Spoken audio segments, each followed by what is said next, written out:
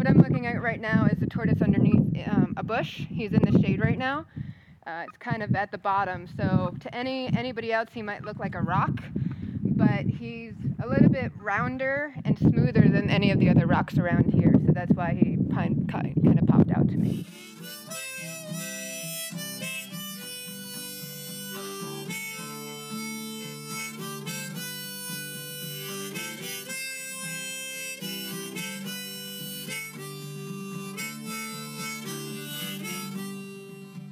Welcome to Pelicanus. I'm your host, Austin Parker. Pelicanus highlights the people and organizations that are making it their purpose to grow the conservation field, to make right the wrongs of our past, and to show how people have and still are making a monumental difference in our world. And we want to tell their stories. So we're here to show that not only is there something that can be done, it is being done by dedicated scientists who have made conservation their life, and that we can find optimism through science. We're proud to announce that we have partnered with the National Park Service to celebrate their centennial, 100 years of America's Best Idea. That means that every episode this year will highlight a national park, focusing on the people and programs that are dedicated to conserving these beautiful parks all across the United States. This episode is about desert tortoises of Joshua Tree National Park. So we were led through the park by biologists Michael Vamstead and Kristin Lalumiere for a field work day where we were searching for tortoises in their project. So that means that all of our interviews were done in the field, so there may be some wind noise, car sounds, and other background noises that you may hear. Also, we took many photos of our time at Joshua Tree, and if you'd like to see the tortoises we met, or see the wide expanse of beautiful desert that is the park, you can find these photos on our website at pelicanus.org or on our social media sites as well at Pelicanus Radio. Now, the two of them showed us a great day where we got to see and handle wild tortoises. But before they tell us about tortoises at Joshua Tree, let's meet them first. So here's Michael.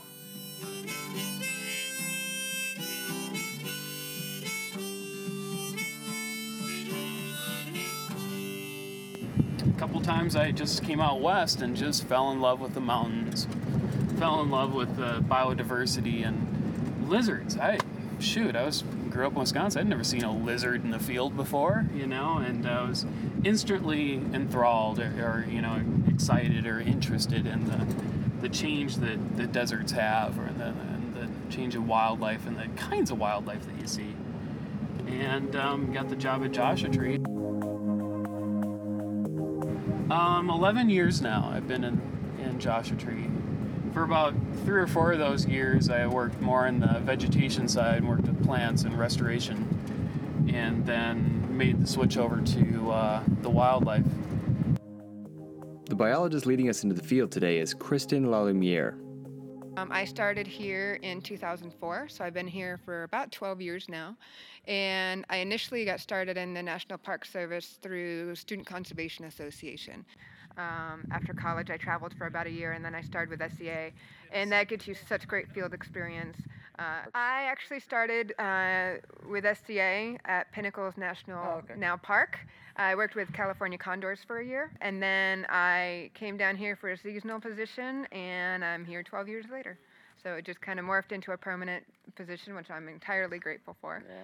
And so it was great. It was very interesting. We're going from tracking condors to tracking tortoises. Yeah. So just a little bit different. Joshua Tree National Park is a special place.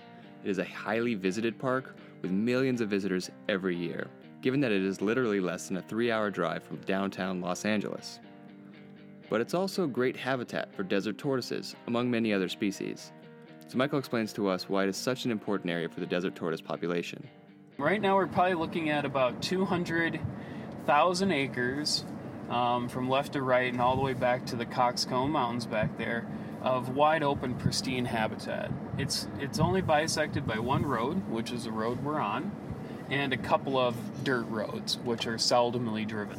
In my eyes, it's less than 1% impacted by all the roads and all the things. So basically, this whole basin is for naturalness. It's for the plants, it's for the animals, and it's for tortoise too. And the land use of that area will be the same in decades to come for the preservation of future generations, right? So, I think what I generally tout is we have some of the highest quality tortoise habitat in the Southern California deserts, and it's the best protected land as well. So that's why Joshua Tree is really special for the desert tortoise, is that it is kind of this refugia for the tortoise. If you've never seen desert tortoises, they're a really cool looking animal. The best way I can describe them is as a prehistoric reptilian tank with feet like elephants. They are famously slow movers, but are also considered to be something of a charismatic megafauna, a species that many people find it easy to relate to and care for.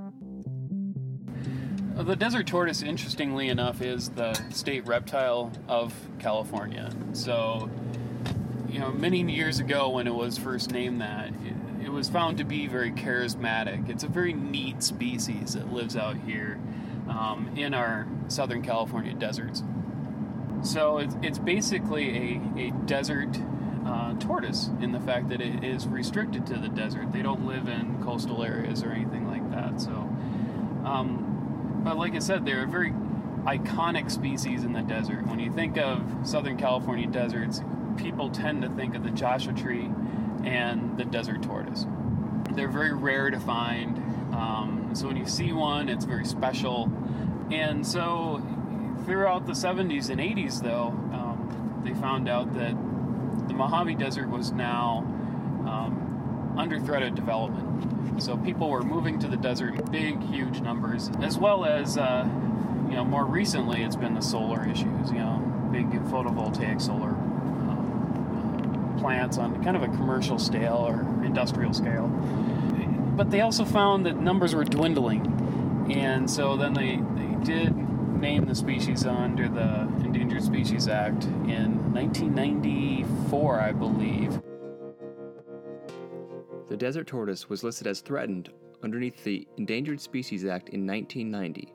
The Endangered Species Act is a pretty strong set of legislation that protects species that are in peril. We've talked about endangered species in the past and will in future episodes. The book called Listed by author Joe Roman is a great retelling of the history, accomplishments, and potential issues of the Endangered Species Act. And so when it did get listed, one of the first things they come up with is a recovery plan. And one of those, one of the big activities in that recovery plan was to inventory and see what we had. During that time of trying to figure out how many tortoises we had, we did identify Mycoplasma agassizii, which is a disease that's hitting the tortoise and it kills them through an upper respiratory tract disease. So basically it causes them to have a real bad cold. And this real bad cold, it forces them to lose water through mucus or through other things. And so in a very dry summer, they will not have enough water in their body or in their urinary tract or anything like that in order to survive. And so we're finding dead tortoises all over the place. The disease is pretty much pan-Mojave. It's pretty much all across the Mojave Desert in Southern California. And it's had a population scale or population level decrease. So not just a few tortoises here and there, but actually across a whole range, we've seen this huge depression in numbers. And just for example, we have some studies that were done in the late 70s and early 80s, done by a pretty famous tortoise biologist out here, Dr. Alice Carl. And she estimated between 30 and 50 tortoises per square kilometer. And came back just a few years ago and did similar surveys, but it was found that we only had 3 tortoises per square kilometer. So when you go from 30 to 50 down to 3, we as scientists call that an order of magnitude reduction. And you can say, oh, it's 10 times less, and you're exactly right. But we kind of, as scientists, we put a certain amount of significance to an order of magnitude. And so when you have that kind of a reduction, it's a really big deal and something we really have to look into. But we still see tortoises out here in the desert. We still find baby ones walking around, and we still see adults breeding and mating and everything like that. So we do have hope that eventually the numbers will recover, which is typical of disease. disease comes in and it knocks a whole bunch of them down, but then the survivors are able to eventually repopulate the population. But tortoises are kind of very slow breeders, and it takes a long time for the little ones to become adult size. You have to wait decades to see any kind of recovery, which is kind of what makes the Endangered Species Act and the recovery plans, kind of very difficult, because it's not in a few years you see big numbers again. You have to wait decades before you can see numbers changing or increasing or even decreasing further. Given the dramatic fall in population, how many tortoises are left in Joshua Tree National Park? We don't go out and count every tortoise, obviously, in the park. That would be difficult. So what I do instead is I look at the amount of habitat we have in the park, and then convert that habitat to square kilometers, and then extrapolate from 3 to see what we have. And I want to say it's around 6,000 tortoises we expect to have in the park now. But now if you think about that means back in the 70s, if we have 6,000 today, then we would have had, 60,000 back then.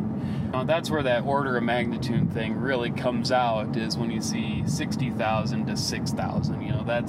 Imagine a city of 60,000 people all of a sudden being reduced to 6,000. I mean, that would be a huge change. And, we are a park of 850,000 acres. It's a very large park. In essence, this park is for wildlife and plants and cultural resources and the protection of those things. But what I'm kind of getting at here is that the tortoises have literally free range of all this territory. Joshua Tree National Park has hundreds of thousands of acres that are set aside for the purpose of protecting land. Protecting land for biodiversity, wildlife health, and the endangered species that live there. This is around the time that we park our cars on the side of the main road. We pack our bags and head out into the open landscape that without the plants could be mistaken for the moon. So Kristen is carrying a large TV antenna looking device and puts a speaker up to her ear as she walks about every 50 meters or so. What she's using is called radio telemetry technology. And Kristen's going to explain how she listens for tortoises. And as I get closer, or as we get closer, what I'm doing is I'm basically swinging the antenna to get more of a directional. Because when it's the loudest is when this antenna is pointing straight at it. It seems pretty straightforward, but then it helps us fine-tune our direction. We're basically finding a needle in a haystack right now, and we're cheating.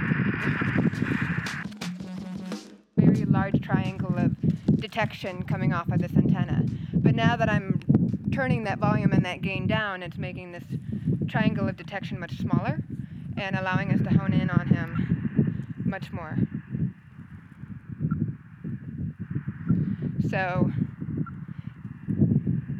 you can tell the difference, you can hear the difference, because this is pointing in one direction, and then this is completely 180, so that allows us to tells us what direction to go in. So as you get closer to the tortoise, the beep gets a little bit louder and your direction becomes more acute. What the antenna is detecting is something called a transmitter. See the size of the transmitters? We like for this body of the transmitter has to fit on one scoot. Okay. The initial goal of this project was, it sounds like a joke, was to see how fast the tortoises cross the road. And what we were looking at is we have areas of the park that are curbed. We have areas of the park that are non-curbed. Tortoises have a hard time climbing up and over the curbs, so they removed a small section of the curb to let the tortoise get on and off the road just a little bit easier. Little notches called tortoise trots, and that was to help with the ingress and egress of a tortoise getting on and off the road, because they were worried that once the tortoise drops down in the road on that curbing, that it would actually keep the tortoise in the road longer and increase its chance of being hit by a car. So they put in these notches to help facilitate that. So this project was actually for us to go out there 3 times a week initially, so that we could put ourselves near the tortoise as they're getting near the road and basically time them and compare the tortoises that are near the curbed roads, the tortoises that are near the non-curbed roads, and then the tortoises that are near on the dirt roads, and just to see how different those times might be. So we're off walking into the desert, and Kristen is way ahead of us with the antenna, following the beeps. Every few steps or so, she'll stop and listen to it to make sure we're heading in the right direction. She'll course correct left or right, so as you get closer, the window narrows, so it becomes easier and easier to find the tortoise. Then Kristen all of a sudden stops, and then we come up and meet with her on a rock outcropping, and Michael immediately sees why Kristen stopped. Oh, there he is. There she blows. So what I'm looking at right now is the tortoise underneath a bush. He's in the shade right now. It's kind of at the bottom, so to anybody else he might look like a rock, but he's a little bit rounder and smoother than any of the other rocks around here, so that's why he kind of popped out to me. This tortoise is unusual, not only because its name is Ma Deeb, but because it even has a name at all. They'll explain why they chose to set up their project this way. We have an unusual naming system for our tortoises. A lot of biologists don't name their tortoises, but we do, just because some of our tortoises have been with us since the beginning. We started in 2005. Yeah, and the naming thing kind of comes from, we had a little bit of a contest. If you found a tortoise out on our surveys for getting them transmitted, or put transmitters on them, then you got to name the tortoise. So it's kind of like a game that, kind of gotten people involved. So we even got law enforcement folks involved when they're driving the roads. They would see one, they would call in and say, hey, we got a tortoise here. And then kind of like I said, the carrot was that they then got to name the tortoise. So we do have a bizarre array of names. This from characters from the Big Lebowski movie. We have 3 or 4 of those.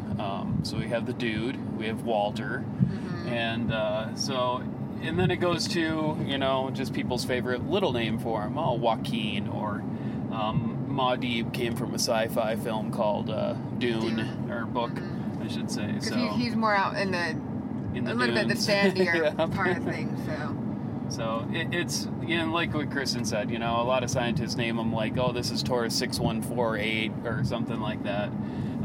We did want to make it a little more personable to people to even help us out, so they got to name the tortoise. And lo and behold, within a year or two, we had, we went from 2 tortoises transmitted up to, I think, almost 10 that year. So it really did work, and we were quite pleased with it.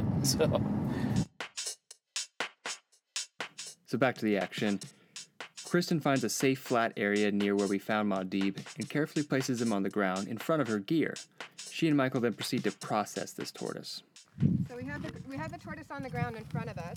He's just sitting there. He's not walking away or moving or anything like that. All tortoises have different personalities. You'll get some that you have to put on an overturned coffee can, just because they'll do this swimming motion to get away. But this tortoise is actually named Ma Deeb, and he's been tagged for, I think, about 5 years now.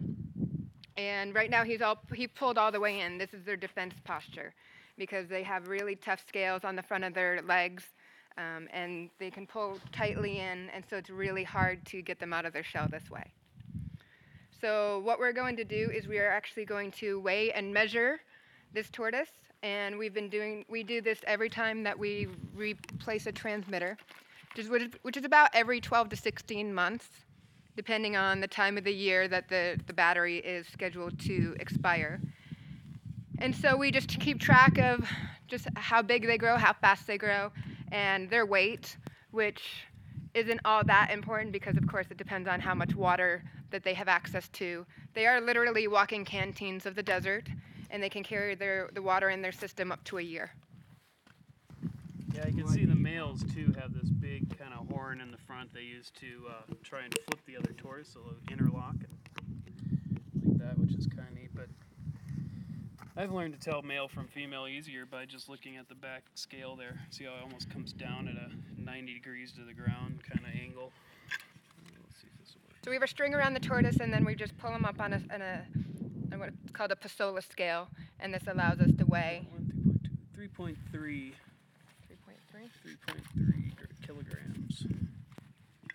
So then we're using what's called calipers, and they are just simply to take a distance from the back shell back scoot. Each one of these individual armored sections is called a scoot. And that is 251. And then we do the width.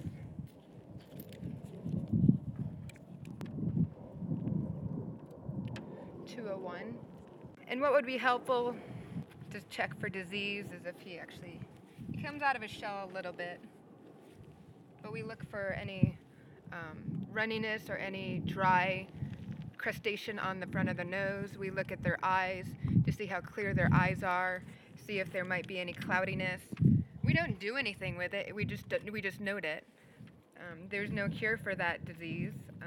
Some of our tortoises that we've been tracking for 10 years have this, and they're still out there, out and about. So after they assess his health and measure him, they need to replace the transmitter so they can come find him again in the future. I'm actually just gonna work on prying the transmitter off of this tortoise delicately. And then it just pops off. Okay. And we pull out the body of the transmitter off of the shell. And okay, good, I have it. I have this new transmitter that's going to go on. And what we want to do beforehand, we want to double test this, even though I tested them in the office yesterday. We want to make sure that we're putting on a live transmitter to the tortoise.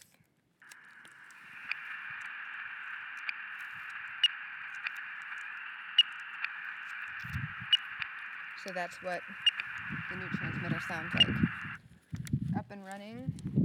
And Michael is getting the new putty ready while I clean off the shell a little bit with a toothbrush, clean it of debris and dirt for the new transmitter, and then I feed the antenna through the existing tubing that we have on the side of the tortoise. We want the antenna to actually run alongside the tortoise and not interfere with any of his behavior and actions, such as going in and out of a burrow. So we want this antenna to actually be below the profile of his shell. Last thing we want to do is interfere with any mating or any movement or get him getting stuck on anything. And it's gray, which is nice because we don't want it to, lose that cryptic ability of blending in with the bushes and the shade and the rocks around it. This day was warm, but not too hot, and we found him sitting under a bush in the shade. He probably laid out in the sun this morning, heated up, and then maybe he got a little too warm, so he went and laid in the shade for a spell. It's just that kind of a... They are reptiles, so they use the heat to balance out their own internal temperatures. So we're done. This is hardened up. The putty that I just put the transmitter on has hardened up. We always kind of stick around to make sure that sets right. And in this is perfect temperature to be doing this in. Not too hot, not too cold.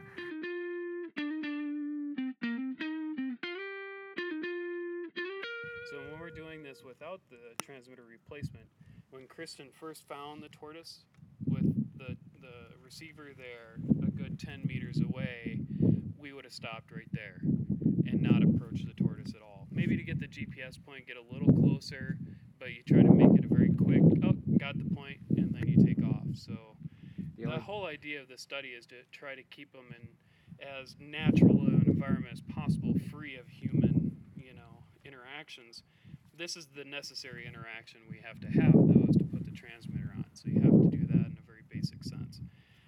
But given at where we're at in the park, too, we're not really close to any hiking trails or anything like that, so we're probably the only humans this guy sees, every year. Given how fragile they are and how slow they move, they can't have too large of a range. But how far can they travel? So they kind of have a huge overall range, but then they also have a kind of a core home range, which is a much reduced. So generally when we do the home range analysis in GIS, it kind of cuts out those outliers, and it's that core habitat, which, what is it, Kristen, by average of 20-some hectares? It's 20 hectares, Okay. which is about 2 football fields. A little bit less than 2 football fields is their average home range. There are definitely more tortoises out here. They have a very good sense of smell, and actually one male will overlap several females' home ranges, and they'll actually have several burrows throughout their home range, much like as if a person were to have several apartments within a city. And so these tortoises, they'll go from burrow to burrow. Like this guy will know where females' burrows are, so he'll go check those out, see if they're home. But there's definitely a concern there as the population gets too minimal, too low, that they won't find a mate. And we call that the Ali effect. So it's when they go out looking for mates and they can't find them, and they miss breeding opportunities.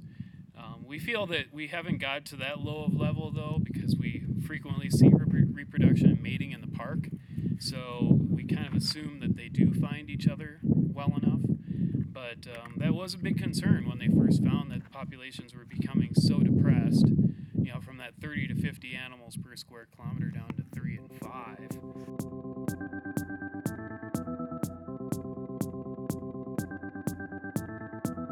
It's hard for me to imagine 30 to 50 tortoises per square kilometer.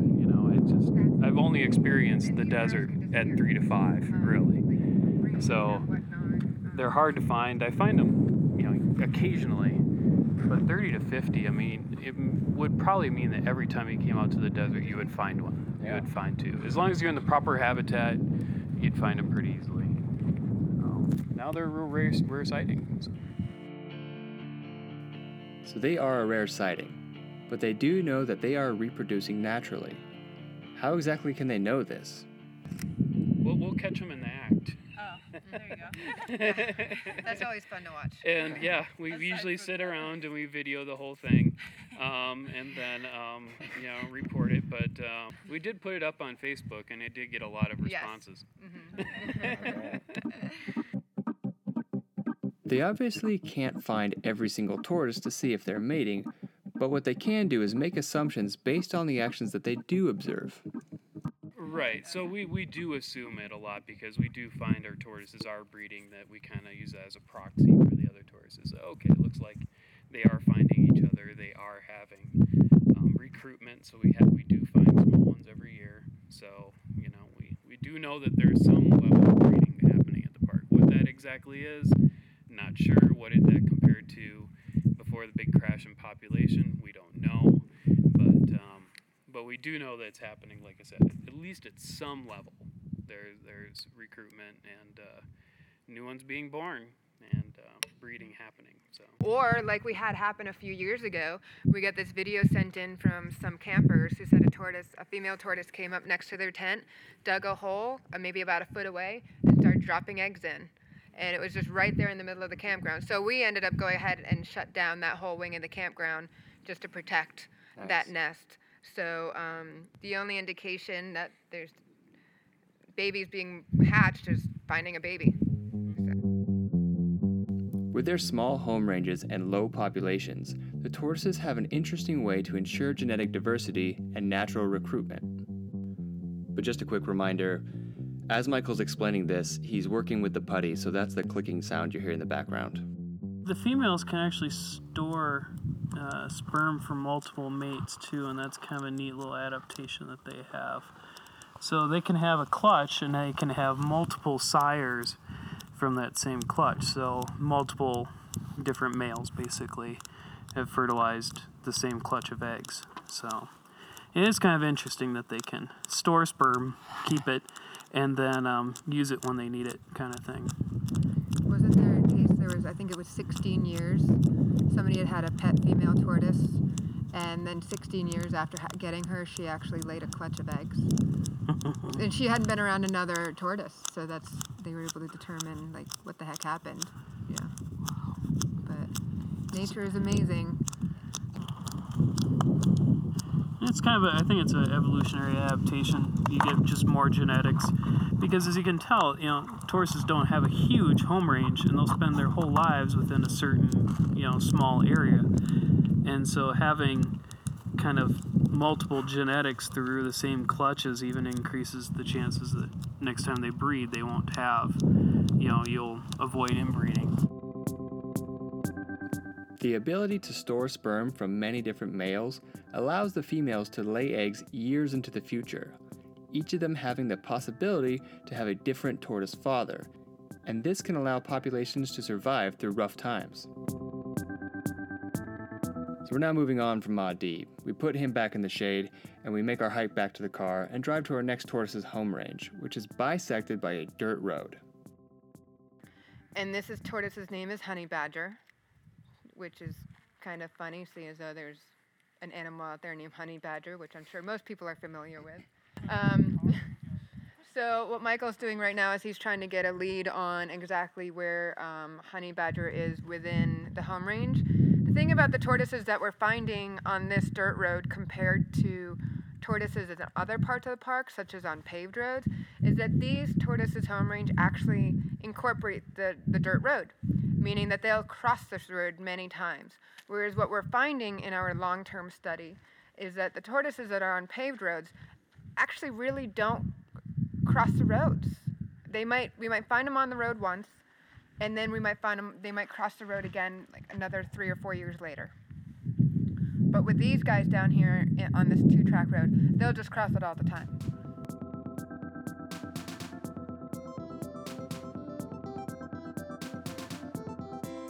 We actually put out traffic counters on our roads in areas that we do have tortoises transmitted, but start comparing, like, okay, so this one area gets 300,000 car passes in a season, and what we're finding in that area is the tortoises actually, it's almost like this very invisible fence is going down about 200 meters off the road that they don't cross. All 4 tortoises in that area that we have transmitted just do not cross that line. Tortoises on the roads is an issue that they have to be aware of and study. So after we do a little bit of searching with the radio telemetry equipment, we find the tortoise hiding in a burrow. This tortoise has been eluding Michael and Kristen. They haven't been able to replace this transmitter for almost 2 years, so they take some drastic measures and remove it from the burrow. And Michael explains why they're doing this. If we don't find them, like the first time we look for them and they're down in a burrow, we usually leave them completely alone, and we wait to find them when they're out and about. This guy, though, has been overdue for a while now. Right. So the last thing we want is for the transmitter battery to die on the tortoise and still be there, you know. So if we're gonna, you know, we'd rather replace the transmitter or pull it off completely. We don't want it running around with that extra stuff on it if we don't need to. Yeah. So that's kind of a real big deal. And that's why we're both like, yeah, we really want this guy out. Usually we're not this invasive and don't want to bother it so much. They remove Honey Badger from his burrow, but we're not going to share any of this footage or explain how they did this for the safety of wild tortoises. So we have the tortoise out of the burrow, and what Michael is doing, he's actually sitting with his hand in front of the tortoise because the tortoise this one's a lot more active than the last one we had, and he's tending to want to just run off, which kind of sounds funny with a tortoise, but they can move really fast. I'm super excited right now. This is awesome. It means he's still part of our study. We'll get to switch out the transmitter. And like Michael had talked about before, the last thing we want is a tortoise to be running around the desert with a transmitter that's not working. So Michael and Kristen proceed to process Honey Badger in the same way that they did with Maudib earlier. They weigh, they measure, and they assess him for disease and general health, as well as replace the transmitter. And when we put him back next to his burrow, he shot back underground at a surprising speed. Because they're like little toboggans. When they want to get away, like if they're sitting at the mouth of the burrow and you approach, that's why we have to be really careful, because then they can pull all their legs in and just shoot right down the inside of the burrow. And after finishing up with Honey Badger, we talk about tortoises on the roads, both in the park and throughout their range. We know that we have problems with roadkill. It's not a very big problem. We think it's probably 1 or 2 a year that we do get killed on this road, which is a lot less than other places. And that's likely due to just the speed limit in the park is so slow that most people can drive around them. So if you're doing the speed limit 35, 45 miles an hour, you should be able to hit a tortoise in the road. You should not. Yeah. You should not hit a tortoise in the road. And whereas like the Mojave Preserve or some of these other interstates that go through tortoise habitat, they're 70 miles an hour, and people do hit them more frequently. Unfortunately, that's on the back road to Vegas. So a lot of people are just wanting to get to their weekend destination. But sometimes when a tortoise gets hit, they live. Adele's a really interesting story. She came to us, I think, is it 3 years now? I got a call from a lead law enforcement ranger one night saying a couple had called in. They had picked up a tortoise that had been hit on the road, and they had taken it down to the visitor center. So I was out eating dinner with friends, packed up dinner, and then we went and got her. She was a full-size adult female, and she was completely cracked on the front. You could see all the way in her, so somebody had hit her. And so these people had rescued her and brought her down. So we took her, kept her overnight and then brought her to work the next day. And then we took her to the vet and he taped her up. And we basically over-summered her in your office? Yep, just kept her in the office. She just stayed under his desk. And she didn't really even eat or drink. And she just stayed in there to give her time to heal. We would take her back to the vet occasionally. And the reason we did that, we're not an animal care facility, but she was a female of breeding age. So then we were following that August or so, August, September, we released her. And so now she's out and about and she's doing great. So she was one of our success stories for sure. What is being done to reduce tortoise deaths on the road? So one of the recovery actions that they have for the tortoise is to actually fence the roadsides. So if you go to other places in the Mojave, you'll see that they have this short little fence out there about 50 yards away from the road, and that's to keep the tortoises away from the road. But if you think about it a little bit more, it kind of fragments their habitat. So now tortoises on this side of the road would never have communication with tortoises on the other side of the road. You're purposely fragmenting the landscape by doing it. But it's to save tortoises. So, there's other actions you could do. Maybe every once in a while you move the tortoise across the road, but then what happens if all it does is try to go back? So there's a lot of problems with the fencing too, not only for the tortoises, but also for other critters too, if they're getting stuck in the fencing or whatnot, or preventing them from moving too. So it's a heavy-handed action to put in the fencing, and it's really warranted around interstates where any tortoise that gets on the road is going to get smashed. So I-15 through tortoise habitat's almost all fenced. They have come up with ways to provide egress, so basically provide a way for them to get to the other side of the road through a culvert. So the fencing will come to a point and there'll be a culvert under there, and then they can go through the culvert to the other side. So there are some of those actions happening. We did consider it for this park of putting in a fence. Now, obviously, a lot of people did not want any fences put into their beautiful national park. They want to feel that it's completely untouched when you get off the road. And so the study has kind of shown that maybe that fencing isn't really needed.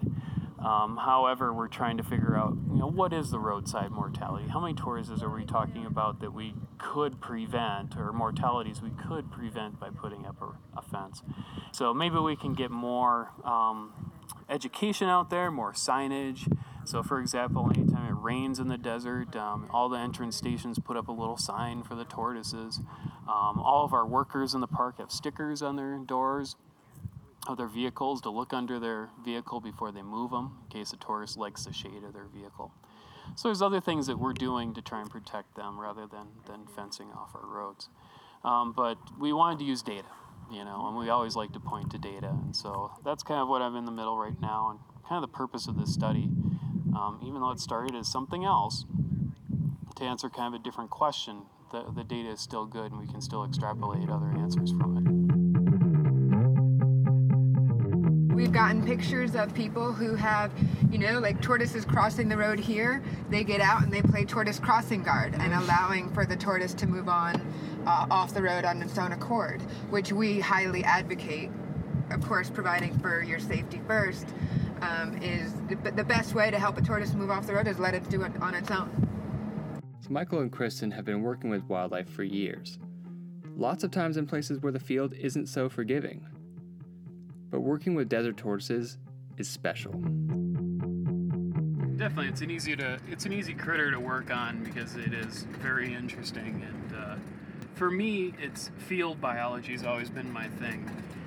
Getting outside, and I discovered this pretty early on in undergrad, where I had classes that were looking through a microscope and looking and drawing cells and what they're doing, and took that first field ecology class and kind of knew right away, like, yep, this is it. This is what I want to do.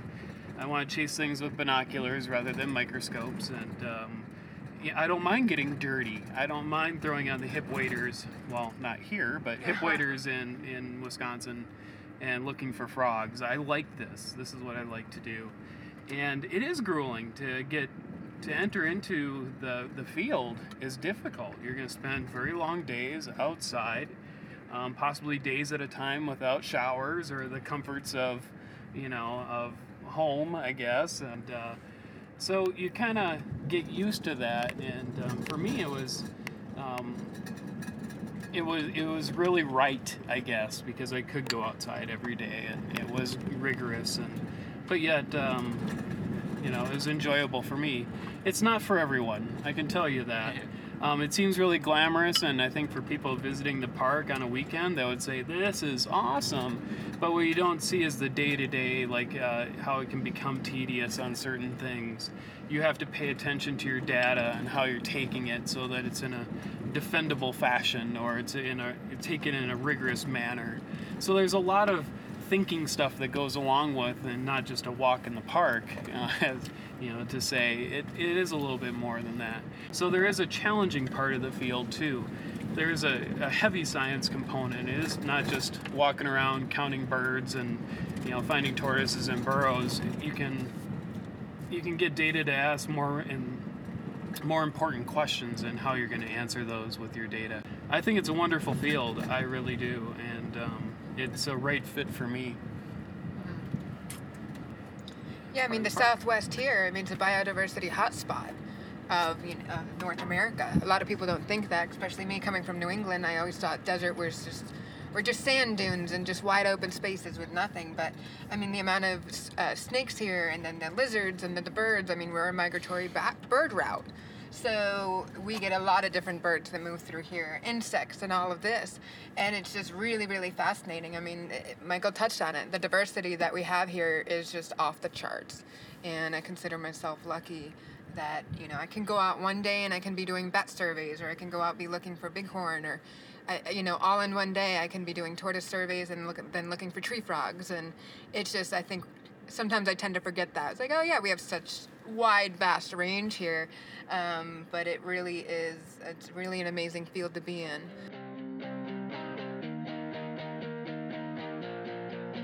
But when you're out there walking around and you get to see their home range, and you're like honey badger, like we just had, it's like, wow, he totally moved into a new burrow. Same with Montdeeb earlier. Do you see they're changing home range? You see any interaction, especially fighting or mating, and it's also just to see how they're flourishing is always renews that excitement for me. For me, it's super exciting because a lot of my job now is desk bound. So anytime I get out to do these things, I look for everything. Lizards, birds, and just anything I can look at. When I was doing the field work every day of the week all the time, it kind of gets to be grueling, and you get a little sick of peanut butter jelly sandwiches or whatever you throw together for lunch. But finding that job balance where you have both is really key, and that's why I'm really jealous of like Kristen and the technician jobs here, because they are that balance of outside and inside work, that I no longer can enjoy as much. To be honest though, every day you go out in a national park is an easy day, and you look forward to it every time you go out. Even this morning it's like, oh nice, I get away from the desk and the computer and the internal park service stuff in around the office, and you kind of get outside and just enjoy the clouds and the weather and lizards and whatever else is running around. And it helps us remember this is why we're doing it. Yeah. It's like, because we'll get in the office and kind of get bogged down with that, but it's just every now and then we'll be or often actually, will be doing something like today. I'm like, wow, I get paid to do this. There's like so many people, they read about it in documentary, or they watch in documentaries, or they read about it in the paper. And the fact that this is, my life and my job, it's like, it's still, sometimes I'm still a little, I wake up and I'm a little surprised that I'm here in this position. Because it was never an intention. I had no idea like positions like this existed. I grew up in New England where national parks are battlefields, but I had no idea, as a lot of people don't know, a lot of research like this that does happen behind the scenes in national parks.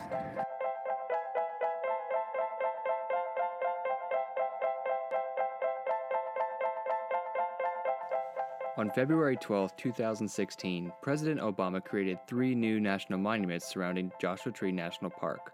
1.8 million acres of desert habitat that is now conserved. It's fantastic news for the desert tortoise and a victory for conservation everywhere. Producers and interviewers for this episode are Taylor Parker, Austin Parker, and Elisa Renas. All the photos that you can find on our website or Instagram and Facebook at Pelicanus Radio were taken by Taylor Parker. We wanted to thank Michael and Kristen again for their hospitality and willingness to show us around, and to fulfill some dreams of seeing and holding wild tortoises. We had a great time and learned a lot. Special thanks to Joshua Tree National Park, the National Park Service, and Cabrillo National Monument Conservancy. So check back in with us next month for our next park to be highlighted. And remember to find your park.